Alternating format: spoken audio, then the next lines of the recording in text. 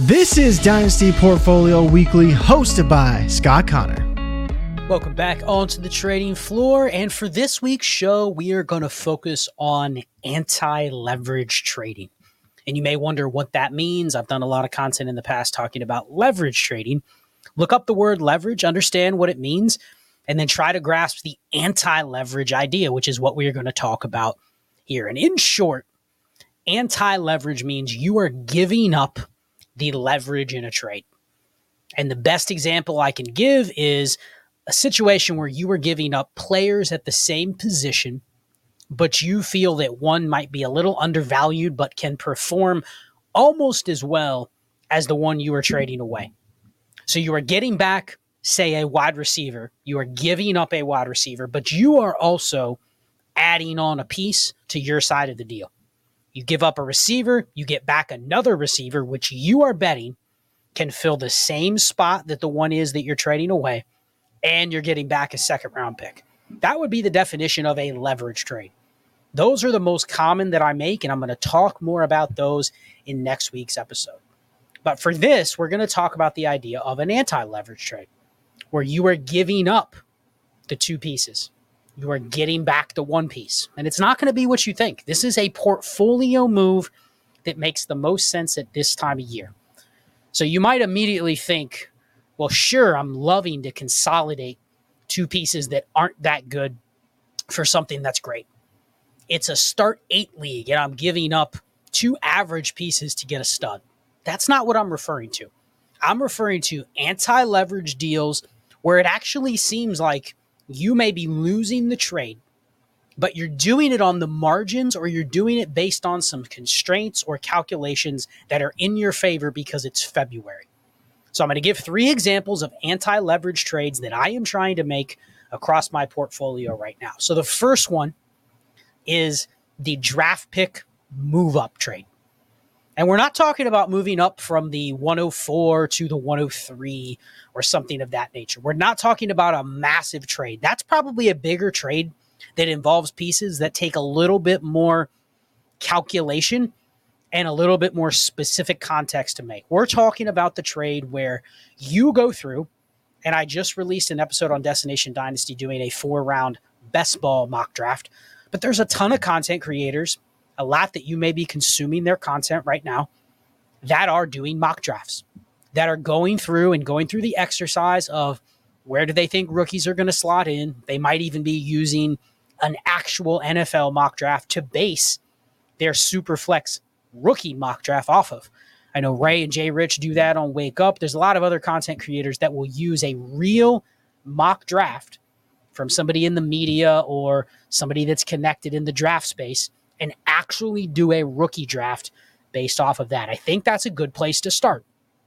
The idea being, though, if you do something like that and you have some conviction, or you've been able to develop an idea of where your tiers are going to be, doing an anti-leverage trade to get some picks into those tiers, or doing an anti-leverage trade to get out of a tier that you feel they're all going to be the same. And I'll give an example.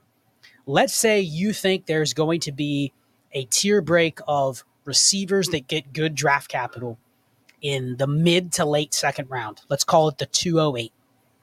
You may look at the typical 208 from years past and go, that 208 and the 301 and the 304 are not that different, right?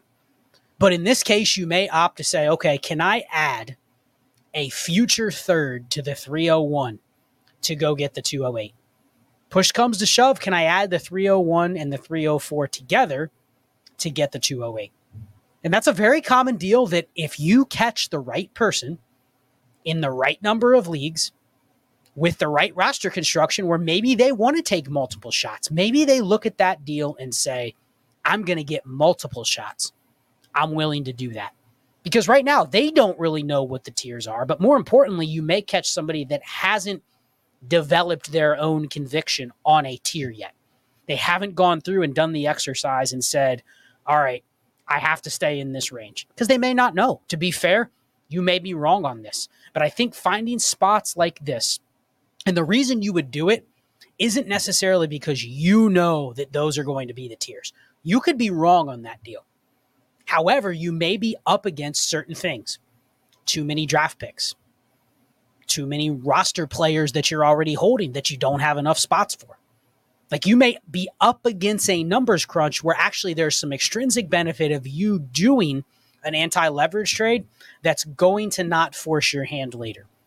Because the worst place you can be is you're up against the clock. You have to cut somebody, especially if you're following some sort of roster construction principles, just to make a draft pick. This has been a mistake I've made in the past. I go, okay, I'm about to draft a backup quarterback in the rookie draft, right? Roster construction. I like backup quarterbacks. But who am I cutting? I have to cut another backup quarterback. Seems a little redundant, right? Like, you wish I would have done something different with that pick before the problem became evident. So if you look at your waiver wire, if you look at your constraints in your league, meaning how many players you can carry, what roster limits do I have to cut down to, this type of deal makes sense now. Where it makes less sense is probably during the season when you've already been able to kind of see what the season's going to look like. Are you going to need those roster spots? You're probably not necessarily just rushing to deal 2 random thirds for the best team's second round pick, right? It doesn't always make sense to do that at other times, but it makes sense to do it here. The second move, the anti-leverage trade to get into a threshold. Receivers are the easiest thing to mention, but I've released some content. If you go back and listen to Destination Dynasty about wide receiver thresholds, how you calculate those, you have to have a little conviction. We have a tool on destinationdevy.com, the Trinity Tracker, which gives you kind of an idea of how to tier receivers. I literally did a Destination Dynasty show talking about wide receiver tiers and the wide receiver threshold. But if you have 2 receivers that you feel one of them might have a little ADV, Ray always uses the term ADV, artificial dynasty value, but you don't necessarily feel they fit into a threshold. Let's say somebody like Jonathan Mingo, for instance, Quentin Johnston, for instance, Jamison Williams, Jahan Dotson. There's a lot of names where you can cite and you go, I'm not really sure that is a threshold wide receiver. I don't feel comfortable counting them as one of my threshold receivers. Can I add to them to get another receiver? Now, it may be a receiver that other people may view as, okay, maybe that guy's not a threshold receiver either. So someone may get the offer. You send them Jamison Williams in a second for George Pickens. I'm just using an example. And they may squint and go, well, you know what? I actually don't mind that because I'm getting a second. And if Pickens and Williams are close, I get a free second out of it. Now, for me, I'm looking at something like the Trinity saying, Jamison Williams' Trinity is awful. George Pickens' Trinity is great. But you look at something like Keep Trade Cut and you go, maybe a second actually bridges the gap on that trade. Plug it in. It's pretty close. So that would be a deal where on paper, it's anti-leverage. But the goal is you're moving one of your players that you do not see as in the threshold into the threshold. And that would be the reason to do an anti-leverage trade at the same position. But it could be cross-positional as well. And that's going to be the third example. Now you're talking about players that you feel their value is higher than what their actual dynasty demand is. So we're saying a player that everybody tells you should be able to get a first for. You should be able to get a first, even if it's a 26 first for Rachaad White, for James Cook. I'm just giving examples, again, of players that for me probably fit into that range. But you go out and you try to sell those guys, even for a 25 first. And I'm not as interested in a 24 first because a lot of times the offers you will get in 24 is, I'll give you the 112. I don't even want that. Like, this is a good class. I'm interested in having those late picks. What I'm not interested in is selling good players for the 111 or the 112. I'd rather have the 20-30% chance that your playoff team from this year regresses next year. Things go negatively for you. I want you to put a little money on the line here that your team that finished in third place this year can continue that. And I'm always willing to bet against the volatility and variance of a future pick for that reason. So forget about any first being 2024. Don't even care about 2024. We're talking about players where if I said, can I go to my league, put Rachaad White or James Cook on the block and get a future first? a random, ambiguous, fairly up in the air future first? And the answer is most likely no. Now, part of that is it's February. The demand for players like that is not that high, right? People would rather, smart dynasty managers, I should say, would rather say, you know what, I'm going to hold my 25 first.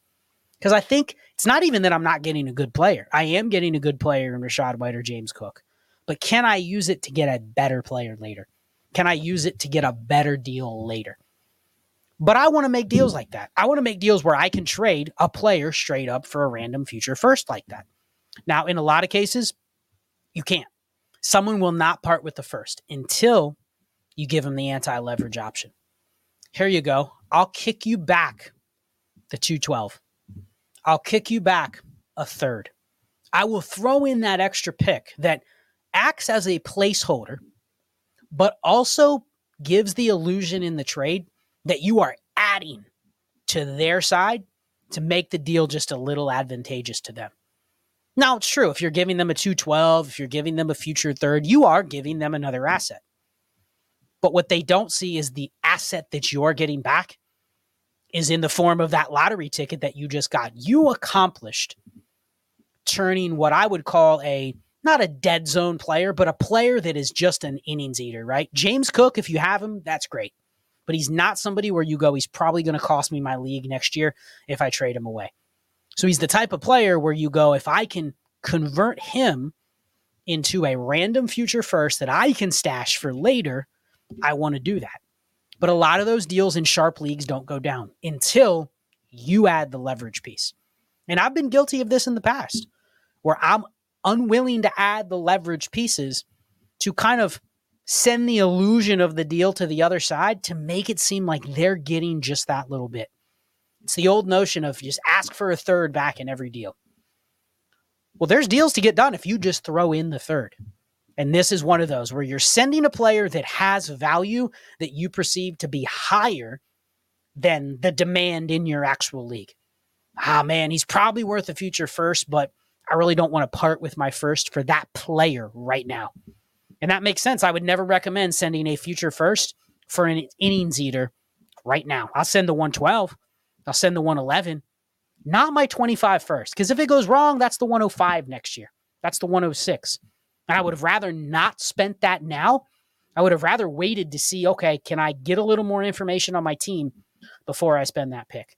But if you entice somebody with the leverage piece, maybe you throw in a free running back. Maybe you throw in something that you know that manager likes. Yeah, if I throw in a third, if I give him that late second, it'll get me what I want. But really the value I'm getting is something they don't see. I'm getting the mystery box. I'm getting the lottery ticket of that future flexibility because I'm getting back a future first for a player that would have never had a market to be able to return that. So those are the three examples of anti-leverage trades. There's a time and place for them. There's a lot of times and places where you want to just do leverage trading.